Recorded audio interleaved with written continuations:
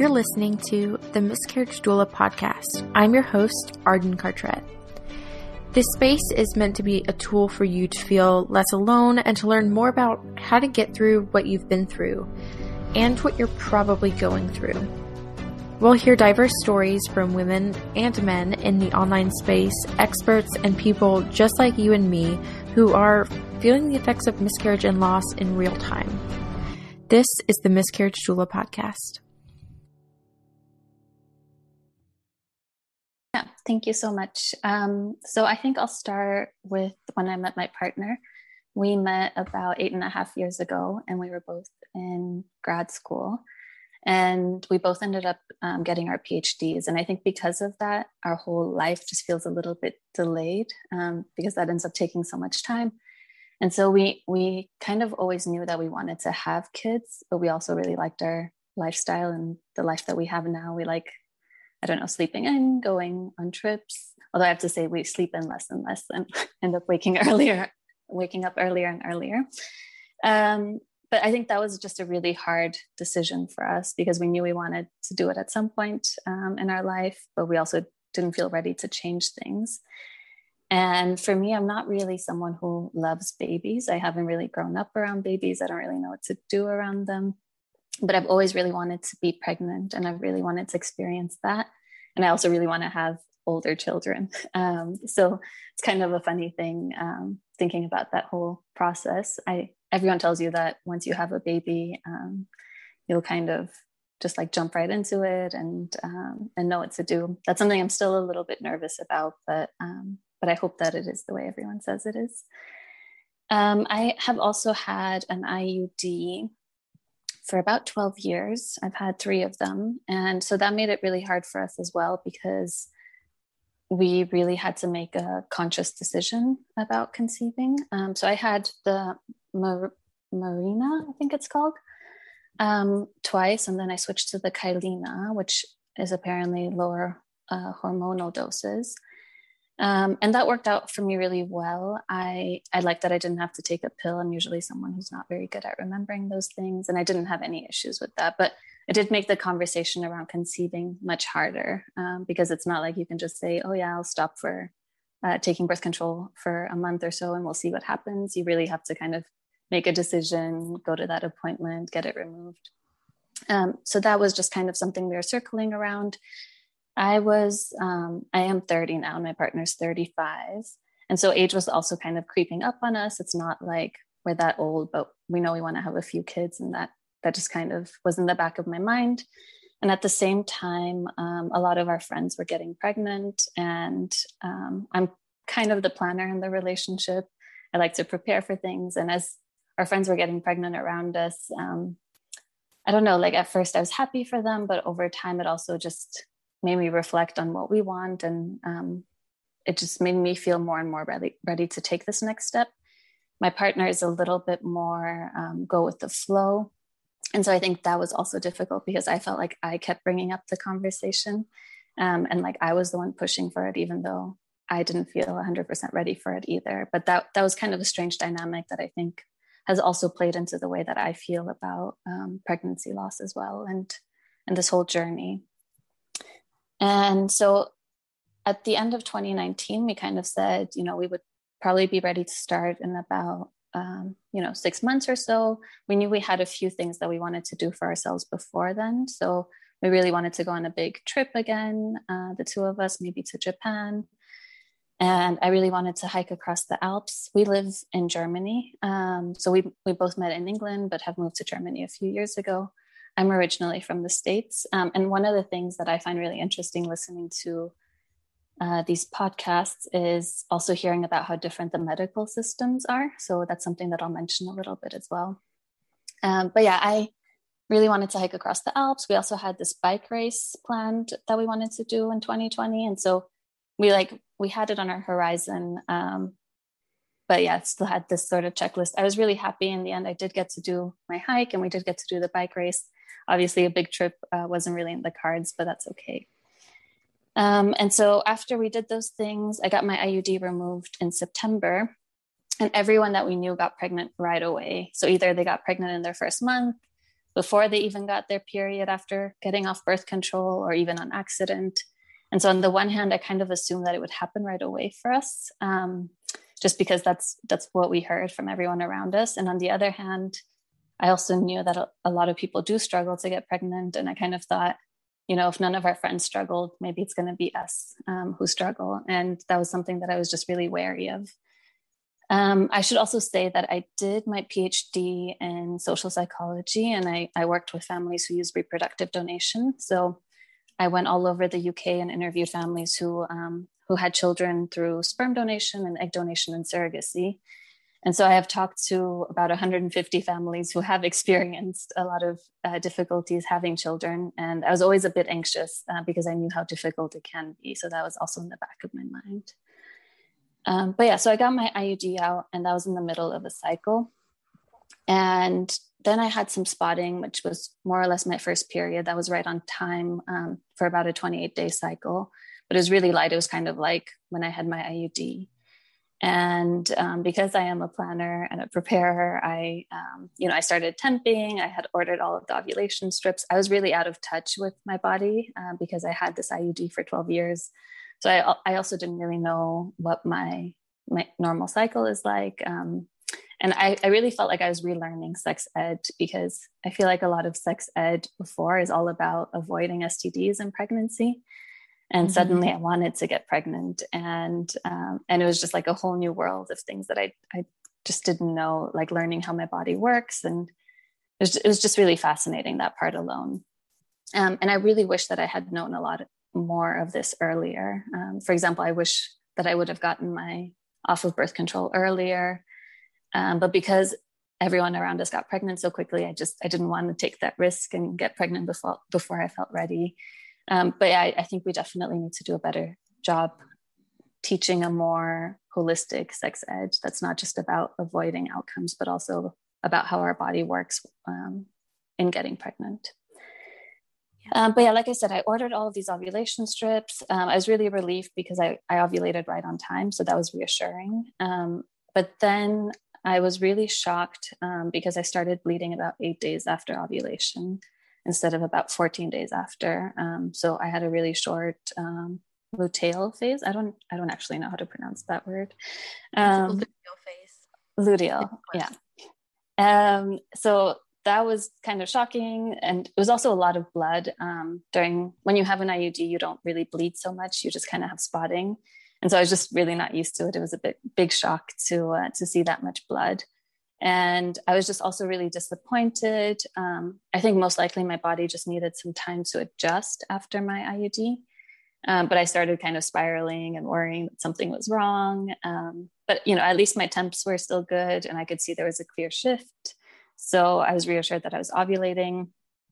And in the second month, I ovulated late, which was a little bit concerning, but there was a lot of stress going on in our family. So I was like, again, it's probably a combination of getting off of the IUD and also the stress. And I did take a pregnancy test around 10 days after ovulation, and I saw the faintest line. It was extremely faint.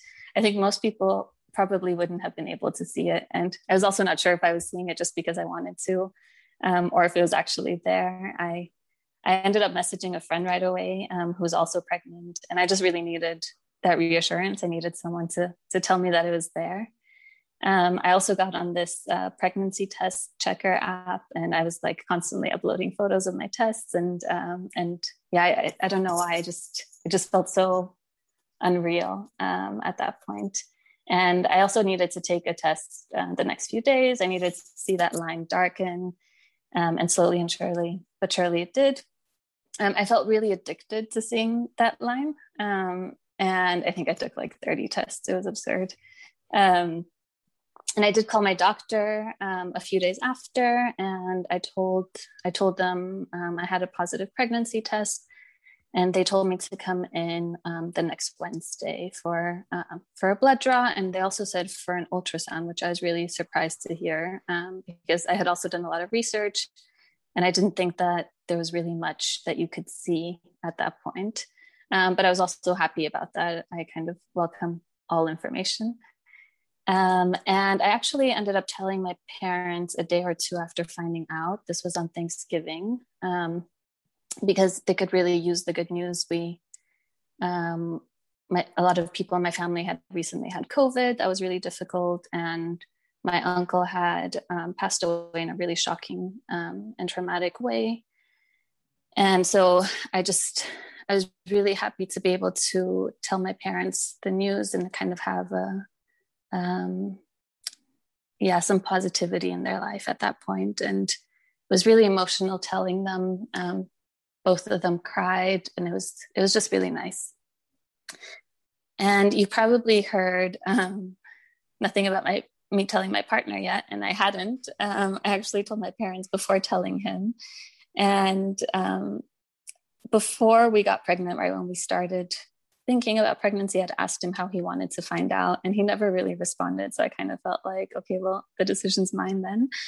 And I don't know if this is a thing in the States, but in Germany, Christmas is huge. And a lot of people do advent calendars. So basically like a little gift each day of December leading up to Christmas. And this year I was doing a calendar like that for him. And so I kind of thought like, I'll make telling him part of this calendar, and I'll tell him on the first date, which would be the next Tuesday. So almost a week after I found out. And I was so excited to tell him. It was really, really hard to wait. And on that Sunday, we were sitting down at breakfast, and his parents had written to us, and they said something like, happy first Advent Sunday. And then I was like, okay, well, it's the first Advent Sunday. So I might as well just start the calendar early and keep it going. So I ended up putting a pregnancy test in a card and putting that under the tree as the first day of this calendar. And I told him, he has something to open. He didn't even know that he was getting this calendar at all. So he was really excited. And it was really funny because he opened it, and I swear it took him like 2 minutes to really understand what was going on. And I ended up recording the whole thing sneakily, but it's really hard to watch that now.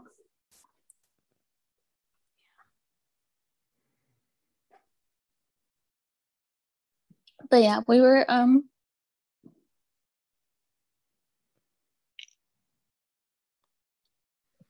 were both really excited, and I was really surprised at how emotional I was. I cried a lot of happy tears then, and I remember a friend asking me how I felt, and I remember just telling her I was really surprised at how happy it had made me. And it was also interesting because as soon as I told my partner, as soon as you see that line, as soon as you kind of start talking about it, your brain just goes a million miles an hour. You start thinking ahead. My partner was like, okay, well, we need a bigger car. And there's just all these different ways that you start thinking about what your life will be like. So that was on the Sunday. And on the Wednesday, I went in for the blood draw. Like I said, they also did an ultrasound. And all of my ultrasounds have been vaginal ultrasounds, which is something that I didn't mind at all. I think at that point, your body is no longer just yours, and there's a sort of reason to it. And that sort of discomfort just is part of the equation. So yeah, there was an ultrasound. We couldn't see a sac yet, but I wasn't surprised or worried because it was still so early. At this point, I was about 4 + 4. And, but the uterus lining was thick. So that was a good sign. And my doctor said she would call me back that day with the results. And I was really anxious. I was just kind of like constantly checking my phone.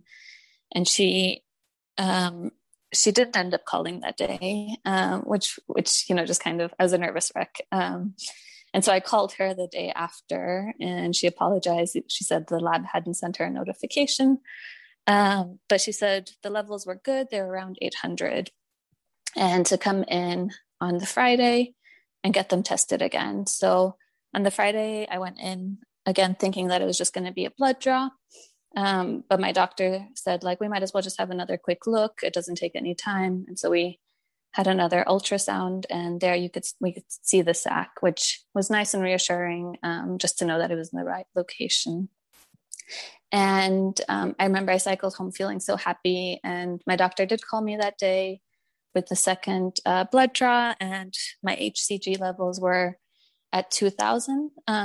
So that was really great. It more than doubled. I found this calculator online for HCG values, and it was kind of like the top of the range. I also it was really important for me to talk to my doctor then when she called me with the levels, because I was like, okay, so there is something there. And again, that external reassurance was somehow really important for me. And I felt really crazy at that point, but I remember I hadn't asked my doctor for like an ultrasound picture of the sac. And in retrospect, I was thinking, this is like the first photo or like, you couldn't even see the baby, but like some sort of existence of it. And in that call, I asked the doctor for a picture, and I had cycled back to pick that up. I should also say this is all during lockdown. And so I had to go to all these appointments alone. And part of the reason I wanted that picture was also to be able to share it with my partner and with my family. So I like cycled back, got that picture. And the plan was basically to have an appointment again in 2 weeks. I didn't have a lot of symptoms. I kind of had just one day of nausea. And I was just kind of feeling a bit more out of breath and tired. So we live on the 5th floor of a building, and I just noticed, even though you're not really carrying extra weight, there are changes to your cardiovascular system. And I think that starts quite early. So that was the only thing I really noticed. I was a little bit tired, but nothing like I heard from other women. And at my next appointment in 2 weeks, I was supposed to be about 7 weeks pregnant. In the meantime, I started looking for a midwife, which is really early, but we live in Munich, and because it is a bigger city, it's just really hard to find midwives. You're entitled to have a midwife support you throughout your pregnancy and afterwards. And even though you're entitled to that, not every woman gets access to one, because there just aren't enough midwives. So I emailed a lot of people, and one of them ended up responding, and I went up and met with her. She also said she preferred to meet people earlier on. And I remember that being a conscious decision as well, to find a midwife early on, because I was thinking, if something does go wrong, I really want to have that support system as well. So I was really lucky with that. Then about 2 weeks later, I did go to my appointment, and we did another ultrasound. It's kind of crazy in retrospect how many ultrasounds I had. But at that point, I was supposed to be about 7 weeks, but the baby measured 6 weeks. And it was a bit strange at that point, because I knew exactly when I ovulated. So there was like this little fear that was there, but the doctor said not to worry about it, and that she sees that a lot. We saw the yolk sac and the fetal pole, and we saw a little flicker of a heartbeat as well. So I have to say as well, I'm really, really thankful for the way ultrasounds are done in Germany, because I hear a lot of stories from the States where the ultrasound techs don't show you the screen. They're not allowed to really say anything. And here they're all done with your doctor. And, there's a giant screen on the wall. My doctor was also really mindful about turning the other screen towards me. She kept showing me everything on the screen and explaining what was there. And I just feel really, really thankful for that. I think I would be extremely nervous if I didn't have that. But some clinics have that here. Like my clinic, my OBGYN/midwife, they do have like the screen, and they tell you what's going on. So I think it depends on like credentials or type of clinic or something. So it's not everywhere, which I did not know that. And so I'm glad I found a doctor that wasn't like that. Yeah, that's so good. I think that whole system of not showing women what's going on is so cruel. Who came up with that? Our healthcare system is It's cruel. insane. So Yeah, it just goes with everything else. But that could be totally. another rant for another day. I'm sorry, I didn't mean to interrupt. No, definitely. I have a lot to rant on that as well. So where was I? Yeah, so during that ultrasound, I took pictures and I took a video from my partner of the heartbeat. I also got in Germany, you get basically, it's called a mother pass. It's like a mother passport. And Germany is notoriously not digital. So basically it's like a little booklet where you have stickers and doctor's notes, and you just take it to all of your appointments, and every doctor that you see writes in it, and there'll be stickers with your lab results, your blood type. Then when you give birth, you also take it, and they have all of the information that they need there. It's more or less a sticker book. But I got that then, and I also talked to a friend after this appointment. She asked me if measuring behind was something that would worry me, and it did feel a bit strange, but until she asked that, I didn't really feel worried about it. I did do some Googling, and I saw a lot of positive stories of women who were measuring behind and who ended up catching up and having a normal pregnancy. So I tried to just focus on that.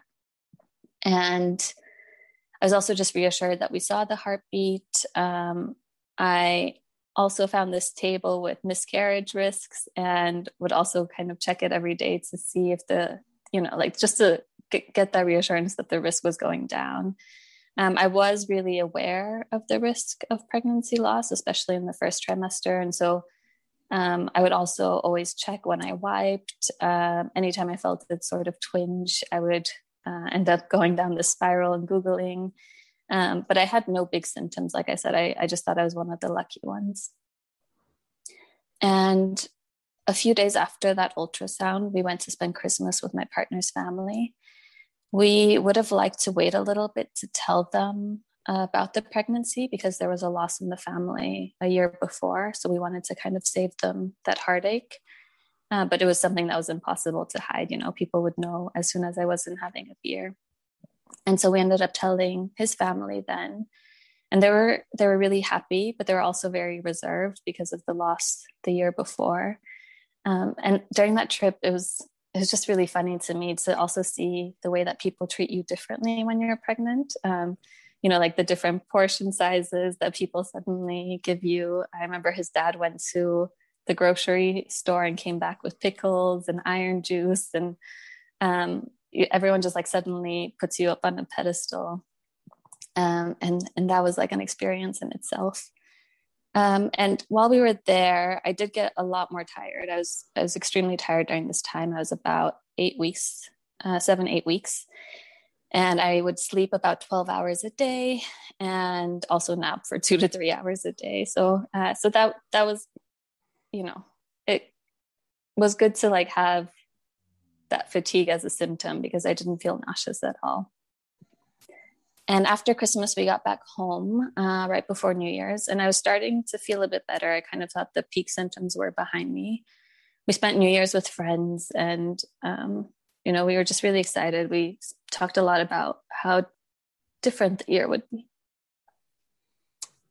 And at that point, I was still tired, but didn't have much else. And I also didn't take my temperature throughout, but when I wasn't feeling as tired anymore, I did take my temperature and it was a bit lower, but I thought it just fluctuates and I shouldn't worry about it. And I was still checking these miscarriage risks and seeing them go down day by day. And, we allowed ourselves to get more and more excited. I also, I remember seeing a chart that said that I was almost, a third of the way through the pregnancy. And I was thinking I need to start relaxing a bit more and start enjoying this time. And I even went out of my way to read about miscarriage because I was thinking that if I inform myself about it, it won't happen to me. It's kind of like when you take an umbrella with you, it's almost less likely to rain, and the rain always catches you when you don't have your umbrella. And that's kind of how I thought about miscarriage. I was like, I'll read about it just in case. So my next appointment was on the 14th of January, and I was more or less 11 weeks at that point. Leading up to the appointment, I researched a lot of ultrasounds and I watched videos of ultrasounds. I was also using a lot of pregnancy apps and seeing ultrasound photos of other women at that point. And I did feel nervous, but I thought of it as like a milestone. I'll go to this appointment and afterwards it'll just be better. And I'll allow myself to relax a little bit more. And I went to the appointment, and one of the really ironic because they give you a cup to pee in at the beginning of the appointment. And I just couldn't pee. I went to the bathroom like 5 times an hour, it felt like, regularly. And at this appointment, I just couldn't pee. I ended up chugging like 6 glasses of water and there was still nothing. And then I went to the doctor. At first she took my blood pressure, which was really high. And she was like, you're probably nervous. And I was nervous. And she's like, well, let's just go to the ultrasound. Let's have a look. And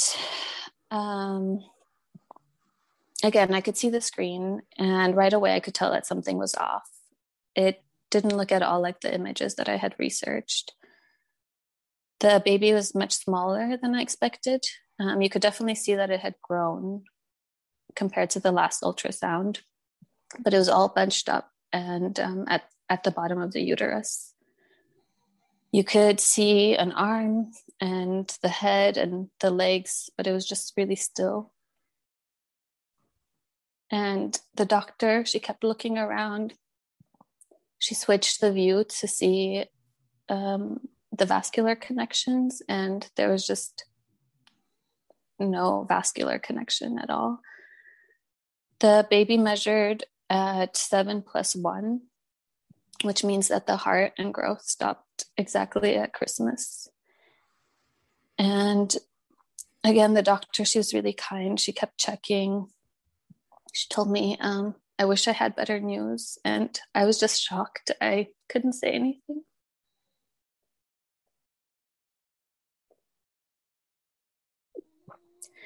I got dressed and we sat down. And she told me about my options.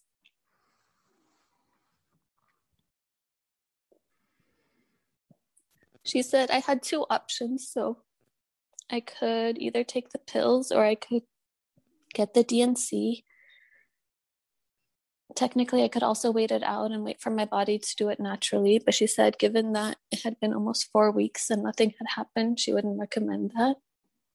And she told me to think about the options and to come back the next day. And this time around, my partner was allowed to come with me. And I have to say, as a side note, my doctor, she's really sweet. She emails me on the weekends and late at night. And I'm really grateful to have her. But during this time, I was just in shock. There was no real reaction from me. I remember walking out of that room and the secretary wanting to schedule my next appointment and to get my urine sample. And I told her that we don't need the urine sample. And her face just dropped. Once I got out of the doctor's office, in the staircase, I called my partner, and that's when I really broke down. I told him that there's no heartbeat. And then it just became really real. I cycled home, which in retrospect was not safe because I was just hysterically crying. And I just walked into the apartment and we just held each other and both cried for a while. And I cried that whole day and really most of every day for the next few weeks. One of the first things I did was I messaged everyone to tell them what happened. We had told quite a few people, And I was just really afraid of them asking about it when I wasn't prepared. And so I wanted to get it out so that they knew, and that their messages wouldn't surprise me. And that night we went out and we got sushi and we shared a beer. And I just remember feeling like it was so wrong. Like I didn't want to be able to be eating that.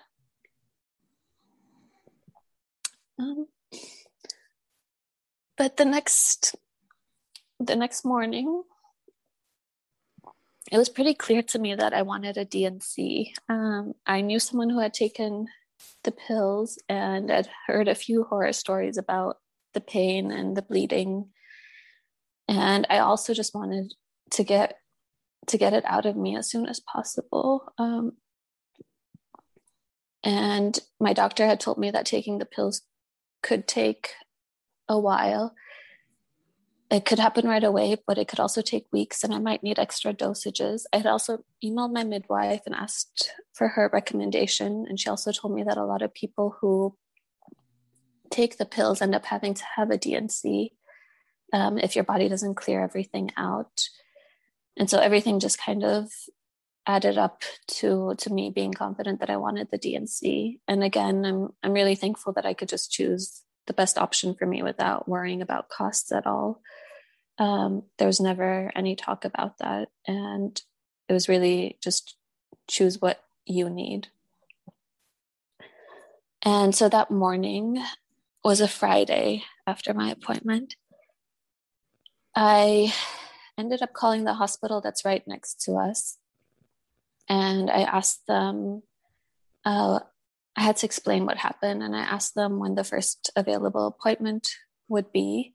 And they told me that I first needed an intro appointment before the surgery. And the first intro appointment was in a week, which would mean that the surgery could be in 2 weeks or a week and a bit. And that just really made me panic because I needed to get it out of me as soon as possible. And so I started just panicking and calling all of the hospitals.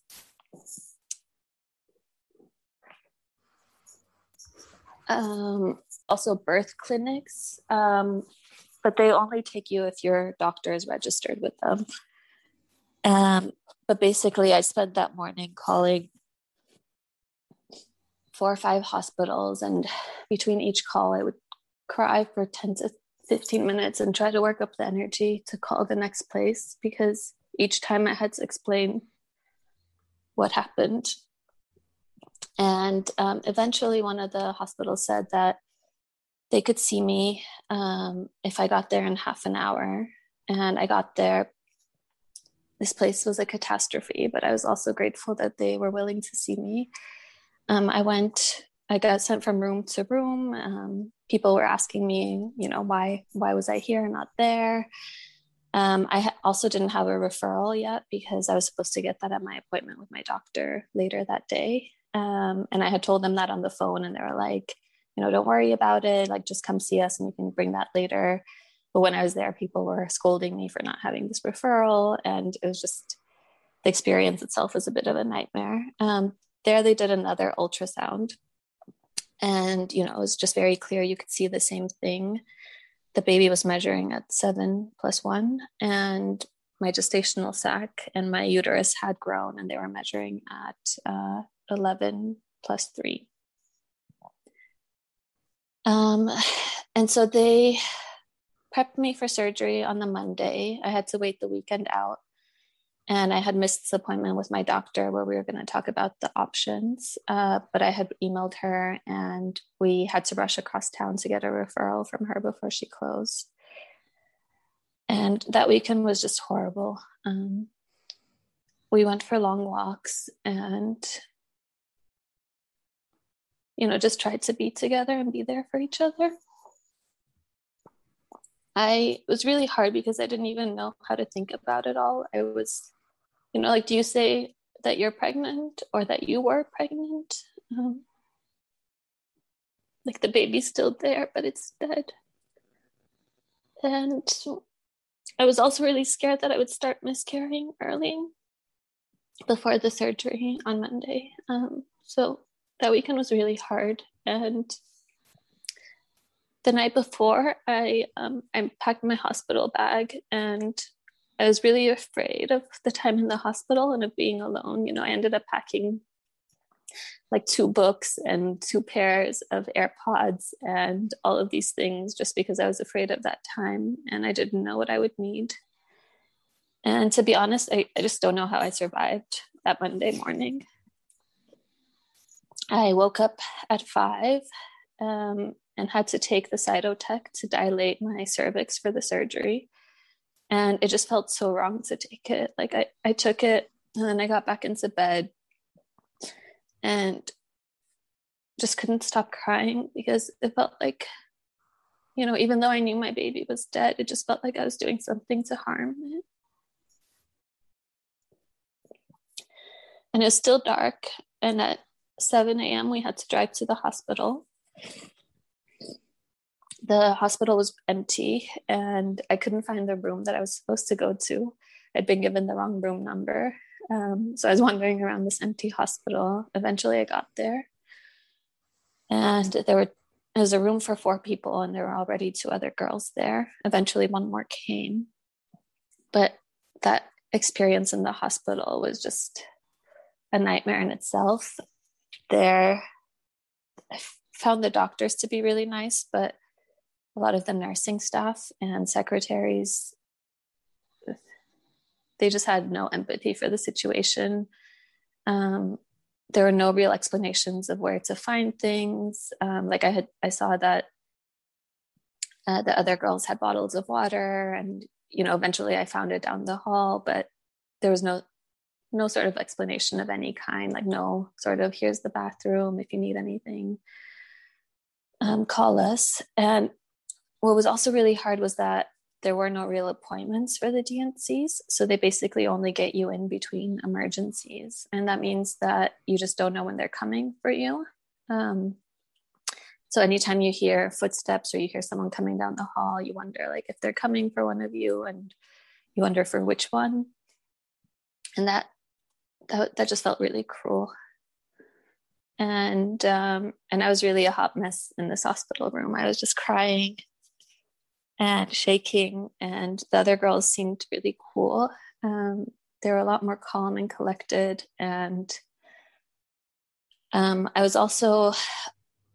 remember feeling kind of guilty because I was afraid that these other women were in there for a voluntary procedure, and I didn't want to make them feel bad if that was their choice. So I ended up saying, I don't expect you guys to say why you're here, but I just want to explain why I am. And so I told them about that, and they ended up sharing their experiences as well. One of the women had experienced a miscarriage 3 months ago, but there was still some tissue that hadn't cleared out, and so she was getting a surgery for that. And another girl had started miscarrying naturally, but she also had a hematoma, and the doctors wanted to have a DNC just to make sure that they got everything. And that was really cathartic to speak to them. Even though at first it felt horrible to be in this room with other people, it was just a really nice source of support in the end. And even though I had packed so much stuff for the hospital, I ended up mostly just staring outside of the window. It was snowing outside, and I tried to say goodbye to my baby.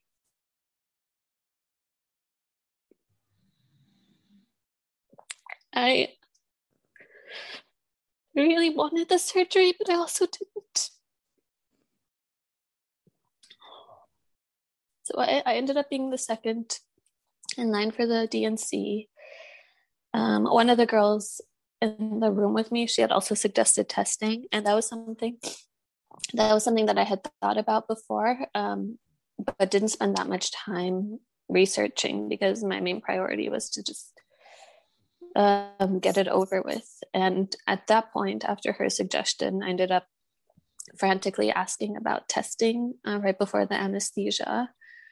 And the doctor told me that they could do testing, but that it was very expensive and most likely it wouldn't come up with anything. And in my mind as well, I wasn't sure if I wanted it, because I remember thinking, if like a genetic issue comes up, I think it would give me some peace of mind. But if nothing came up, then I was really afraid of how that would make me feel. I think that would have really amplified a lot of my guilt.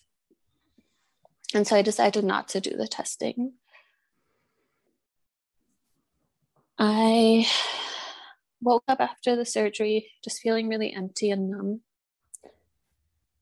I remember sitting there and, your breasts are still swollen at 11 plus 2 or 3. I wasn't really showing, but the shape of my stomach was different. And after the surgery, I just felt really like my stomach was still there, my breasts were still swollen, but I knew that I was empty. And after the D&C, it was really, again, part of this nightmare situation. The doctors didn't really come in to tell you about the surgery until hours after. They explained the whole situation and the surgery in front of everyone else, which is just kind of crazy when you think about confidentiality. Thankfully, we had talked before, but like, what if these girls didn't want to share what they were going through? And sorry, go ahead. Okay, I thought you wanted to say something. Oh no, I'm so sorry. No. Yeah, so that was just shocking. And I at one point felt this wave of blood. And so I called the nurse and she just had a quick look at my pad and was like, that's nothing, like only call me if there's a lot of blood. And so I didn't really push. I think I was just still quite numb. I didn't push much. But then another girl in the room said, oh yeah, but you haven't even gotten to the bathroom yet. It's been like 2 hours. And I think at that point, the nurse realized they had kind of just forgotten me there. And she helped me get up and go to the bathroom. And at that point, I think she saw that the whole bed was covered in blood and my whole night shirt was covered in blood. And, it's just that kind of like negligent care that made this whole experience a lot harder. And to top it off, the whole time you can hear all of the women labor and giving birth the floor below. So that was hard.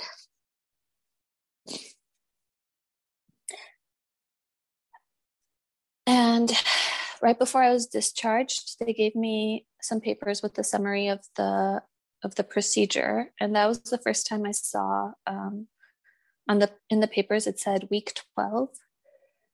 And it makes sense because you're always like, I was 11 plus 2, so it was you have 11 weeks done, and you're in the 12th week. And I think just seeing week 12 on these papers was another shock in and of itself, because that's when things are supposed to be good, and of course then you see medical descriptions for what happened. So seeing missed abortion was also hard, because abortion to me implies something active, and it wasn't at all something that I wanted. And the mornings after the D&C, they were really hard, because each day you wake up to this new reality. I ended up having the week off, and I'm thankful for that. I could have easily asked for more time. And my partner also unofficially took the week off. He was just really open with his colleagues, explained what was going on, and we just went for long walks every day. I also researched online what helped other women go through this experience. And I read about acupuncture. So I found a naturopath and went to her. And I think I'm really grateful that I did. I think that was a really important stepping stone for me. It was partially a therapy hour.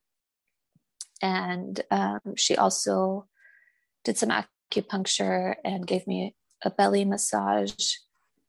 And that massage really helped me connect with my body again, because at first I wanted to stop caring for my body. I felt like it betrayed me, and I just didn't want to care for it anymore. I kind of, during pregnancy, I'd bought all these oils and I was like regularly massaging my belly, and I had taken all these vitamins. And after I got the news about the miscarriage, I just stopped doing all of that, and going to the naturopath really helped me start taking care of myself again. And she also gave me a prescription for an herbal tea. And I think that also helped me because it helped me feel like I was doing something instead of just wishing the time away.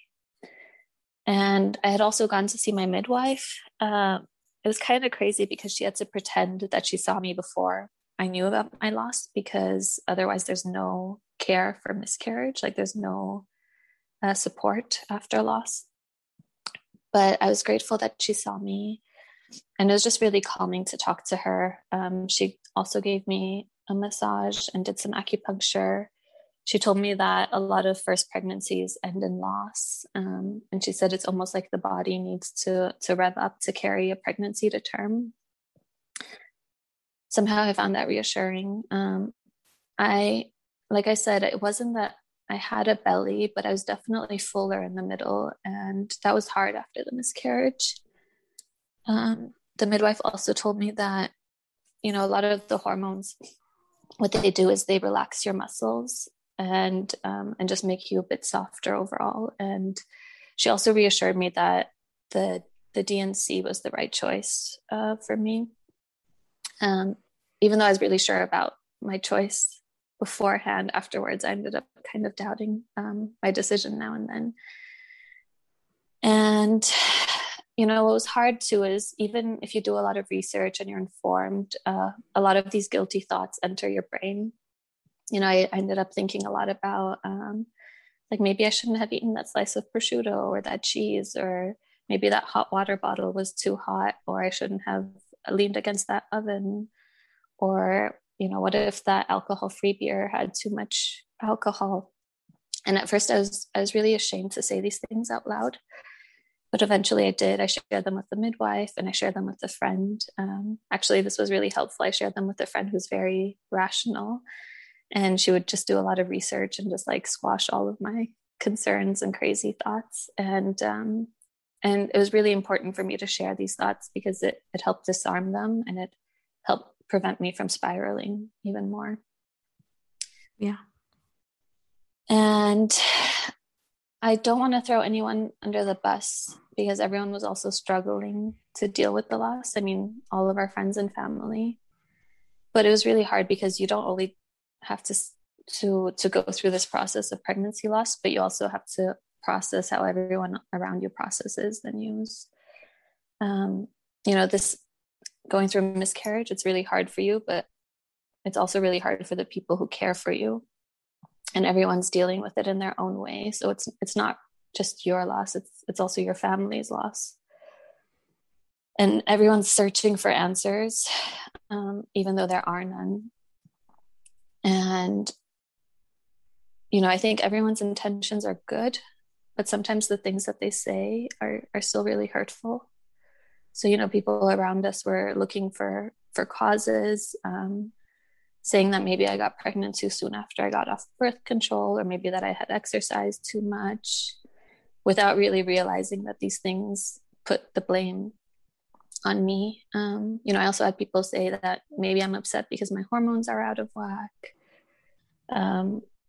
My mom, she's really far away in the States, and I think it was really hard for her to be so far. And the way that played out was that she would ask me how I am about 5 times a day. And even though that was well-intentioned, it just, was kind of like a reminder that I'm not doing well. And at some point I ended up feeling, pressure to say something different, to say that I'm doing okay, when I wasn't. But thankfully I could talk to her about that, and she's really understanding. What was also hard for me too was that when people tried to frame it in a positive light, before that I was ready to see it that way, And, like I said, I think people tried to help. You also want to help yourself. And what makes this whole thing more difficult is you just don't know how. My partner kept asking, like, how can I be there for you? How can I help? And I didn't have an answer. Like, I didn't know what I needed, and I didn't know what would help me. Also, some people just kind of avoid you. That's also hard. You have a lot of people tell you stories about others to whom it happened. And I think the reason that was hard was also because I personally wasn't worried about the future. I was just struggling to process this situation, and talking about others just kind of, it misses the point for me. But like I said, I think no one really knows what to do. I feel like our whole society hasn't really prepped us to be there for one another.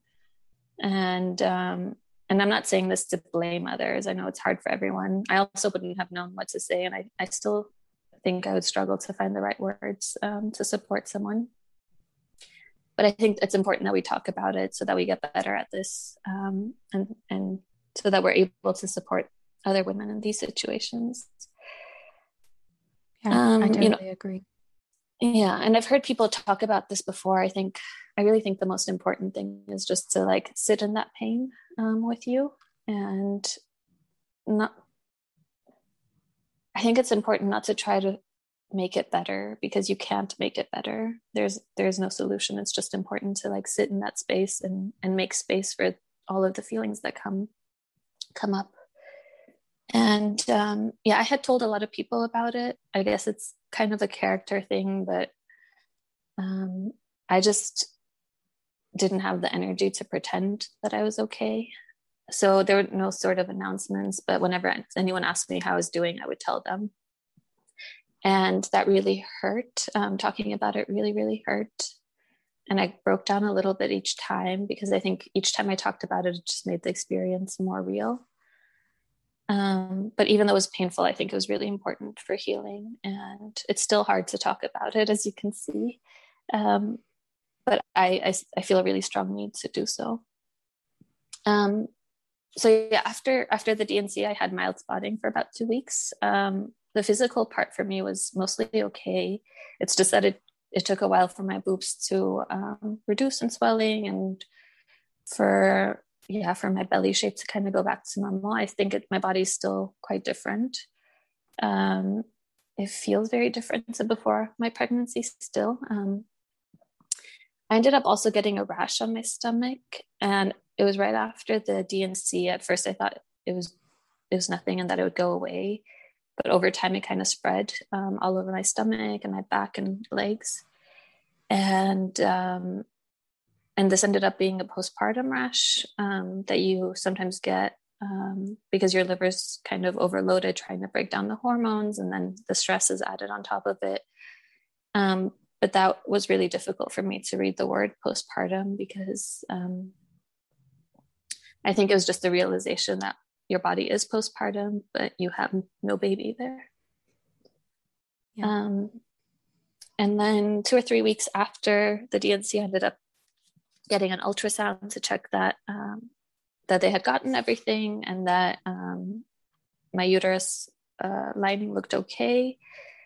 I went to the doctor with a list of questions. I was also really nervous about what she would say. I just wanted to start trying to get pregnant again right away. And there's a lot of mixed research out there about how long to wait. I think the recommendation from the WHO is to wait 3 months. And I was really afraid that my doctor would say that I had to wait 3 months. A lot of recent research shows that you can start trying again right away, and that actually your chances of getting pregnant and having a live birth are higher if you get pregnant soon after miscarriage. But still, I was really nervous about where my doctor would what her position would be. And it was really hard as well, because when I got to the office, the receptionist thought that I was still pregnant. She wanted to give me one of these mother passes, and I had to like tell her that I was actually there for miscarriage treatment. That was difficult, but at least everything looked okay. and I went in a week later for HCG readings. And I'm still really angry about this. I'm really angry that there's no information on HCG levels going down after miscarriage. In general, I feel like there's very little interest in the female body after miscarriage. When you compare it to early pregnancy, there's so many charts about HCG levels rising and what you can expect. And after pregnancy loss, there's zero information. And I used the app Kandara, and I went through there and tried to look for other miscarriage charts to try to understand what to expect. I feel like that was one of the only sources of information, was other women's miscarriage charts. And I think there's really a lot of aspects to miscarriage that you don't think about, like seeing a positive pregnancy test after a loss and the fact that it takes your body time to break down these hormones. You still kind of feel pregnant for a while until this happens. And that's something I had just never really thought about. I always thought like it must be really hard to go through a miscarriage, but there's so many aspects to it that I just never thought about. And yeah, it took me about 5 weeks to get my period. I had a lot of mixed feelings about getting my period. It felt like the end of something, but also the beginning of something new. And after I got my period, I got my HCG checked again, and it was at 6. So we were given an okay to start trying again.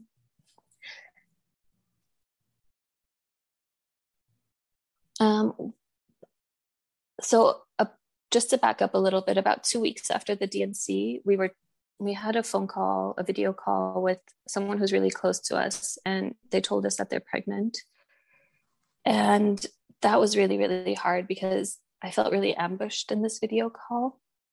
I had a lot of mixed feelings because you are happy for them, but it's also really overwhelming. There's a lot of guilt that comes up because you can't be fully happy for them. I felt a lot of jealousy, this immense sadness and anger. And her due date is about a month after mine. That makes it so much harder. Yeah, I just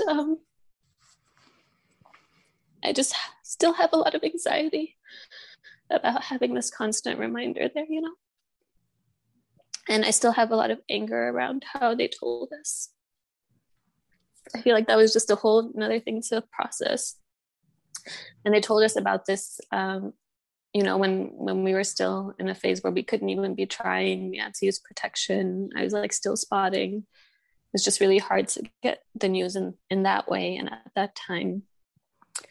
And there's been a lot of other factors that I think have made it really hard for me to process. I think the miscarriage alone would be hard enough, but there's layers on top of it that have just really multiplied how difficult the experience feels for me. Like, for example, the lockdown and having to do everything alone.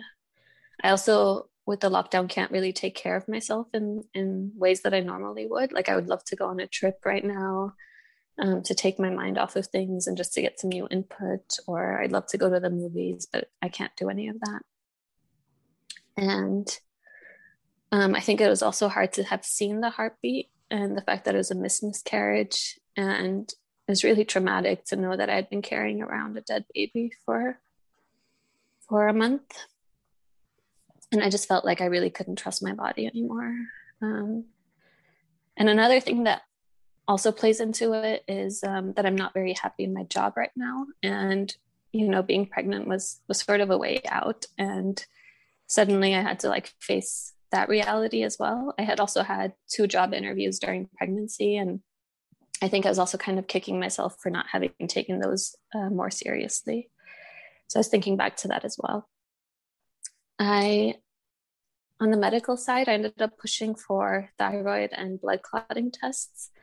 I know that's not really standard care until you've had several miscarriages, but it was really important for me to get that testing done. I just had this fear that, what if I got pregnant again and had another loss and we found out it was a thyroid issue that we could have easily fixed with some meds, and I needed that peace of mind for myself. And the doctors were really all over the place with this. They, I had some doctors who had this attitude of get over it and move on, or this is over the top to ask for these tests. But I also had some doctors who said things like, it's good you're getting this test. The recommendation should change on this. Like, why not just check it? It's such an easy thing to do.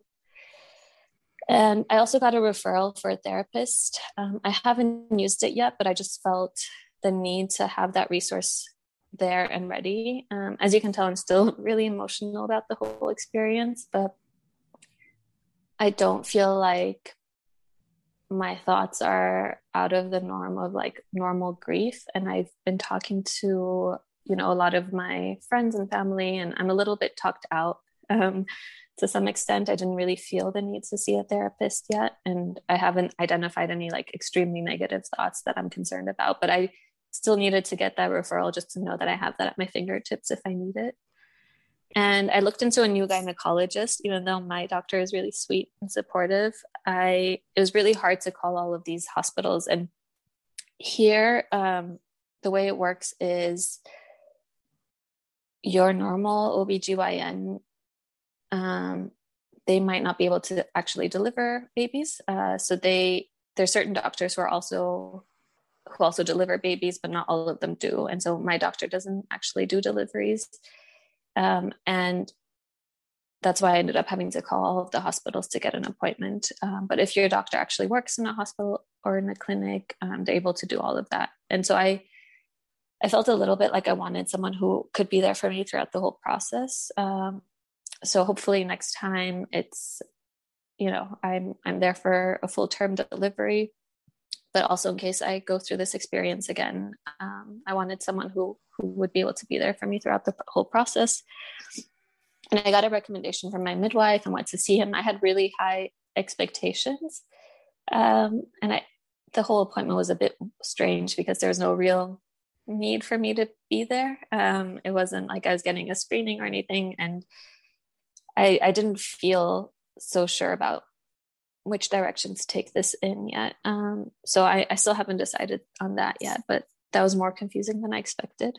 I got my vitamin levels checked as well. And I switched to a folate-based vitamin just in case, because why not? I have also been going on regular long walks and listening to countless episodes of the Life After Miscarriage podcast. I feel like this is like my therapy hour, and it's been a really important lifeline for me. And I also have to say, I feel really, really supported by friends and family. Sometimes people say things that are hurtful, but they've also been there for me in just most incredible way. Friends and family have sent packages, flowers, like they've done like remote wine tastings. Some of them have dropped off like homemade chocolates,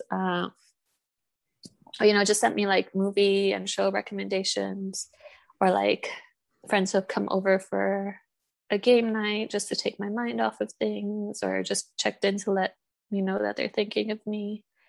It's been really amazing, actually. And Great. Yeah, and for a while I didn't really feel like seeing people, but one day we walked past a friend's place and we just decided to text them and ask them if they wanted to go for a walk. And even though I didn't plan for it and I wouldn't have sought it out otherwise, it felt really good. It was also a bit shocking because it was the first time that I could talk about the experience without crying. And that itself was such a minefield of emotions. Like you want to feel better and you want time to pass, but when that happens, you start feeling guilty for it. And there's just like so many contradictory emotions that you have to make space for. And for me, there's a lot of triggers as well. Like, for example, for Valentine's Day, my partner cooked this really beautiful meal, and we opened a nice bottle of wine, and I ended up just crying because I didn't want to be able to drink that wine and I didn't want to be able to eat that steak. Or like recently, I had a follow-up with my dermatologist, and I had gone to an appointment there the day that I found out that I was pregnant. And when I made this follow-up appointment, I remember thinking that the next time I see her, I'll probably be, 4 to 5 months along. And here I was going to this follow-up appointment, and life was just really different. And getting my second period hit me really hard. That happened about a week and a half ago, which is, I think, also why I'm so fragile right now. Your life is so recent. You do not have to justify why you are so upset. Yeah. I don't mean to interject, and I just want you to have that validation because, I can tell you I'm 3 years out from my first loss. I have my rainbow baby, but I still, whenever I think about the trauma of my losses, or whenever I think about what I lost in those children, I'm still emotional. You're always going to feel this grief. It's just not going to be so heavy. That's what I like to prepare people for. Yeah, and it's been interesting because before getting my second period, I was really feeling a lot more stable, and this was just like another event that just knocked me back down, and I feel really raw again. And people talk about how it comes in waves, and this is like the perfect example of that. I think it was just really disappointing for me because the first period was like the beginning of being able to start trying again, and this time was just like, first of all, I'm not pregnant, and second of all, again, I had a really short cycle, and it also kind of means that I won't be having a baby this year, and that was just all a lot to process. And I think what's also hard is like people kind of expect me to be better by now, but that second cycle also just made me feel like my body's not yet recovered. And I'm also personally not really back to myself. Like, I'm not really fun to be around right now. I feel like I can't really be a good partner. And like, sometimes I also feel like I'm a bit of a burden for my friends and for my partner. And it's, it's been hard. Like, I definitely want to talk about it a lot more than my partner. And I know it's been really hard for him too. Like, he's also suffered a loss and he's also sad. And I think there's also some invisible pressure that he has to be strong and he has to be there for me on top of it all. And I know it's not been easy for him. And yeah, he's been such a rock. But I think one positive thing that comes out of all of this, if you can even phrase it that way, is now I feel like we're both really on the same page in terms of moving forward. And I think we both really want to be pregnant again. So at least, compared to the beginning where I felt like I was the one pushing for it more, that it feels good to be on the same page now. Yeah, it's also maybe one interesting thing is I feel a really strong need to talk about it all the time. I think it's shocking for the people around me. Like, I went to get my hair cut, and like I have all this like new baby hair that I think you grow during pregnancy, and my hairdresser like commented on it, and I was like, yeah, I was pregnant. Or I went to the dentist and like randomly told him about it. Or in the stairwell of our building, if a neighbor asked me how I'm doing, I'm like, I had a miscarriage. And I just feel this like strong need to just like constantly bring it up. And I think that's just because I want people to know that my baby existed. Totally. Absolutely. And there's nothing wrong with that. It's like you said, we want to somehow change how comfortable other people are. And we don't really know where to start doing that. But by sharing your story so openly and being so blunt in those moments, that helps those people know what to say or do around you the next time. Or if they have somebody who in their life who goes through a loss, they might be a little bit more careful. And so while you're getting an insensitive comment, that could stop the next person. It kind of educates the people. Exactly. And that's like one of the biggest reasons I feel such a strong pull to share. And also I feel a pull to share now when it's still really tender. Because I think sharing from this really emotional space with all of the details around it, I think it's really important to remember those details, because when you're in that moment, those are all of the things that you focus on, you know? Yeah. And over time, you kind of like brush past them. But for women who are in that moment, I want you to know that you're not alone, you know? I know that a lot of people listening to this will relate to so many things that you said, and you know, a couple things that you said that you didn't know if it was in the realm of normal. Everybody wonders that, and it's so sad that for something so common, whenever we're going through it, we feel so alone, and there's not a lot of information. There's not a lot of resources that are easy to find. Unless you find other people sharing their story like you are right now. So Yeah, thank exactly. you for openly I found sharing. these personal stories the most useful, and thank you guys as well for the platform, and also all of the women who have shared these stories. Like I said, it's been my lifeline. Yeah. Um, I also wanted to say, like, lately it's been extra difficult because a lot of pregnancy announcements have been popping up and a lot of photos of baby bumps, and I really feel like everyone around me is due in August.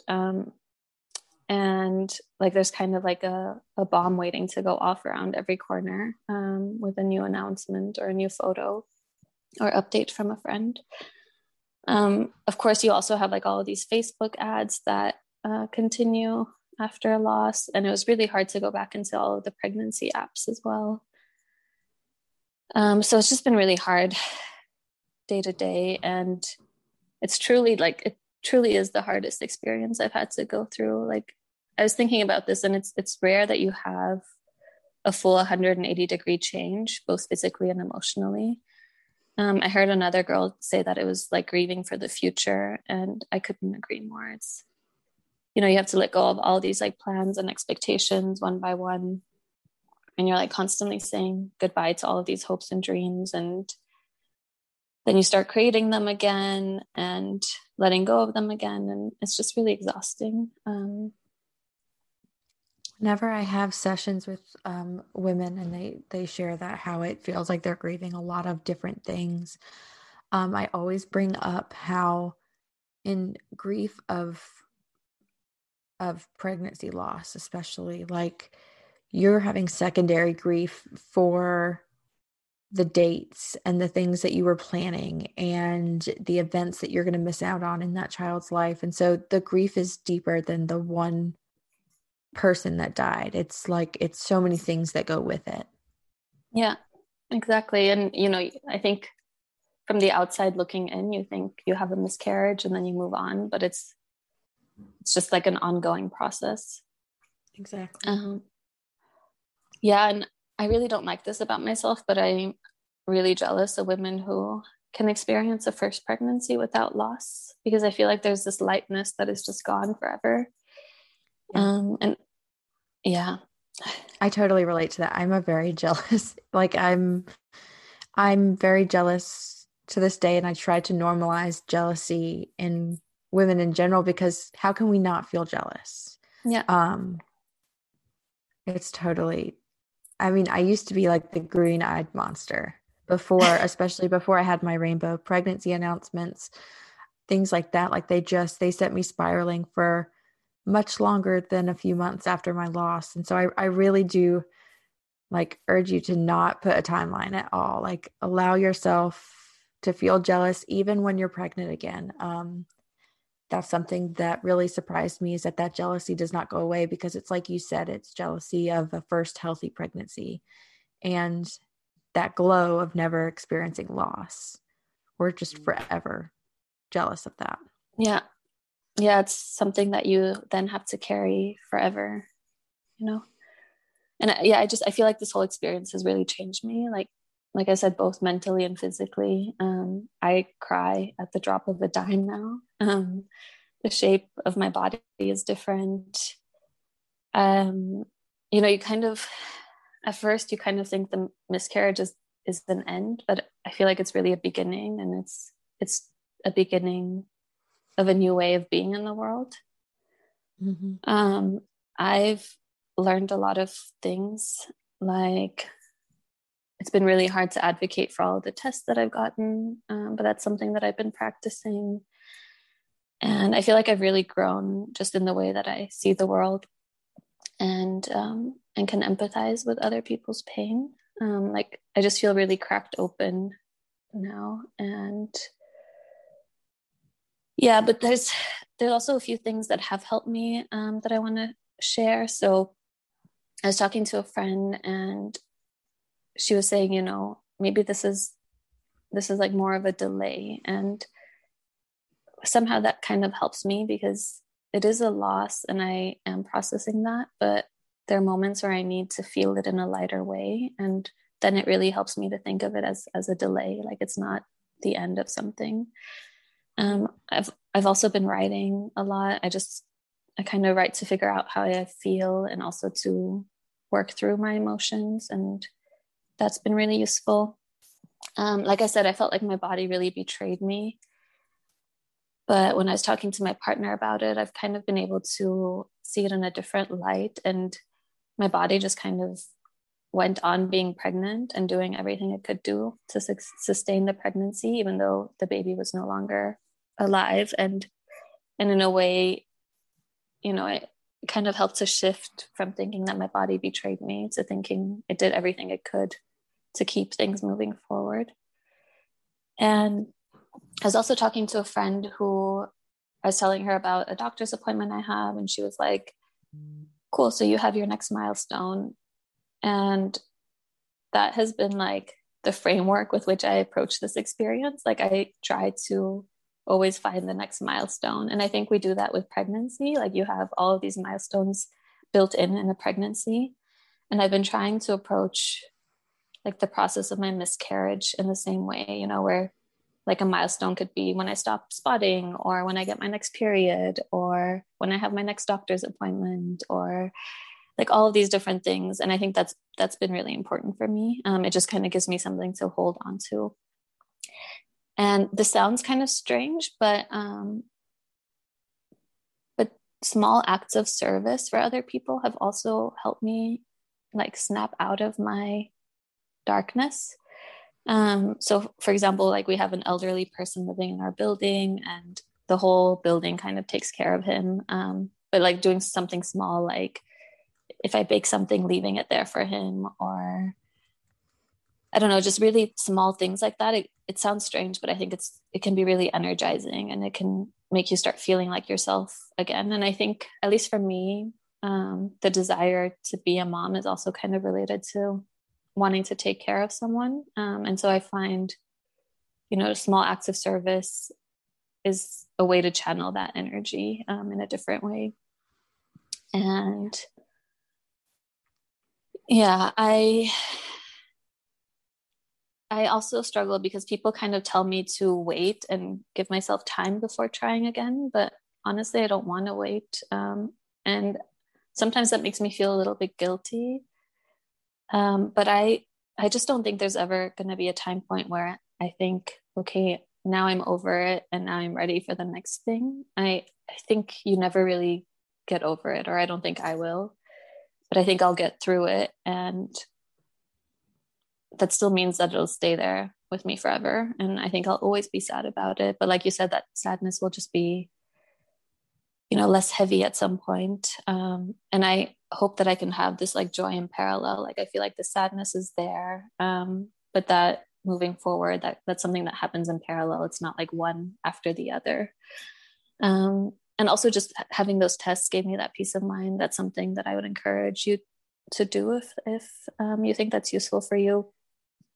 And maybe one other thing is the naturopath. She told me that pregnancy is a creative process, and that it's important to pick up another creative outlet. And I'd never thought of it that way, but I do a lot of crafts, and I picked up weaving again, and that has been really meditative for me. So that was kind of an interesting recommendation that I hadn't heard before, but found useful. Yeah. And I don't know, I mean, you hear it a lot, but I think once you start sharing your story, you just realize that it's all around you. Like, miscarriage is really all around you. There's been so many people who experience it, and people start opening up to you. And I don't know, I have a lot of anger around the culture of miscarriage. I feel like women are really set up to grieve alone.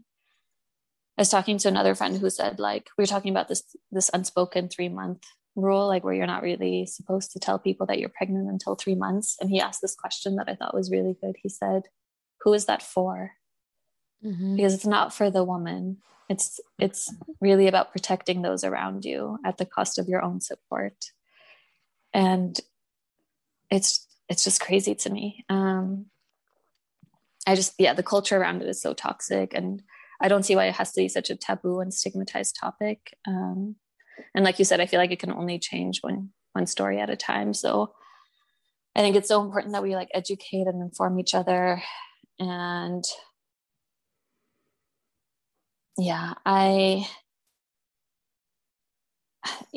one other thing that comes to mind is it's been really surprising to me how when things are good, it's we're expecting, we're having a baby, or we had a baby. But as soon as it comes to miscarriage, there's indirectly so much blame on women. It's no longer we are expecting, or we lost a pregnancy. It's suddenly she had a miscarriage. And that's just, like I said, there's a lot of anger. But I'm trying to use that anger to also change things. So like by sharing my story, but I heard this in another episode where a woman has started making self-care packages for others. And I just ordered a ton of supplies, and that's something that I want to start doing here as well. So I've emailed a lot of gynecologists and midwives to start distributing them. I've also written 2 articles, one about the different ways that I've kind of helped myself get through the situation. And one is more, the different ways that I felt supported by others. Because I think sometimes we talk about all the things that people do wrongly, and I did that as well. But I think it's important to also offer alternatives for things that people can do to support women going through this situation. So, it's also been a really big motivator for me. And like I said, it's the hardest thing that I've gone through. It's still really hard. And I just hope that, sharing my story will help someone else. I feel like it's going to take a while to change this culture, but we can only really do it one story at a time. Yeah, exactly. Well, Elena, thank you so much for sharing your story so openly. And I think so many people are going to be able to relate and, feel less alone just from hearing your experience and acknowledging your child all over the world. I hope that brings you some comfort too, because it's really important work.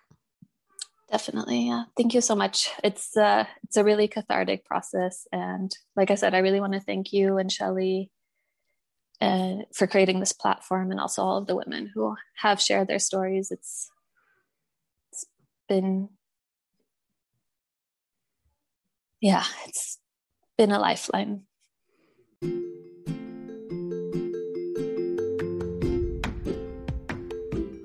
The Miscarriage Doula is an online service and resource for those walking through miscarriage or navigating life afterward. Through one-on-one support sessions, group sessions, and digital resources, my approach is to help you identify healthy coping strategies and to be a safe place for you to discuss the hardships that you're experiencing. For more information on support sessions, visit themiscarriagedoula.co, or you can click the link in the show notes.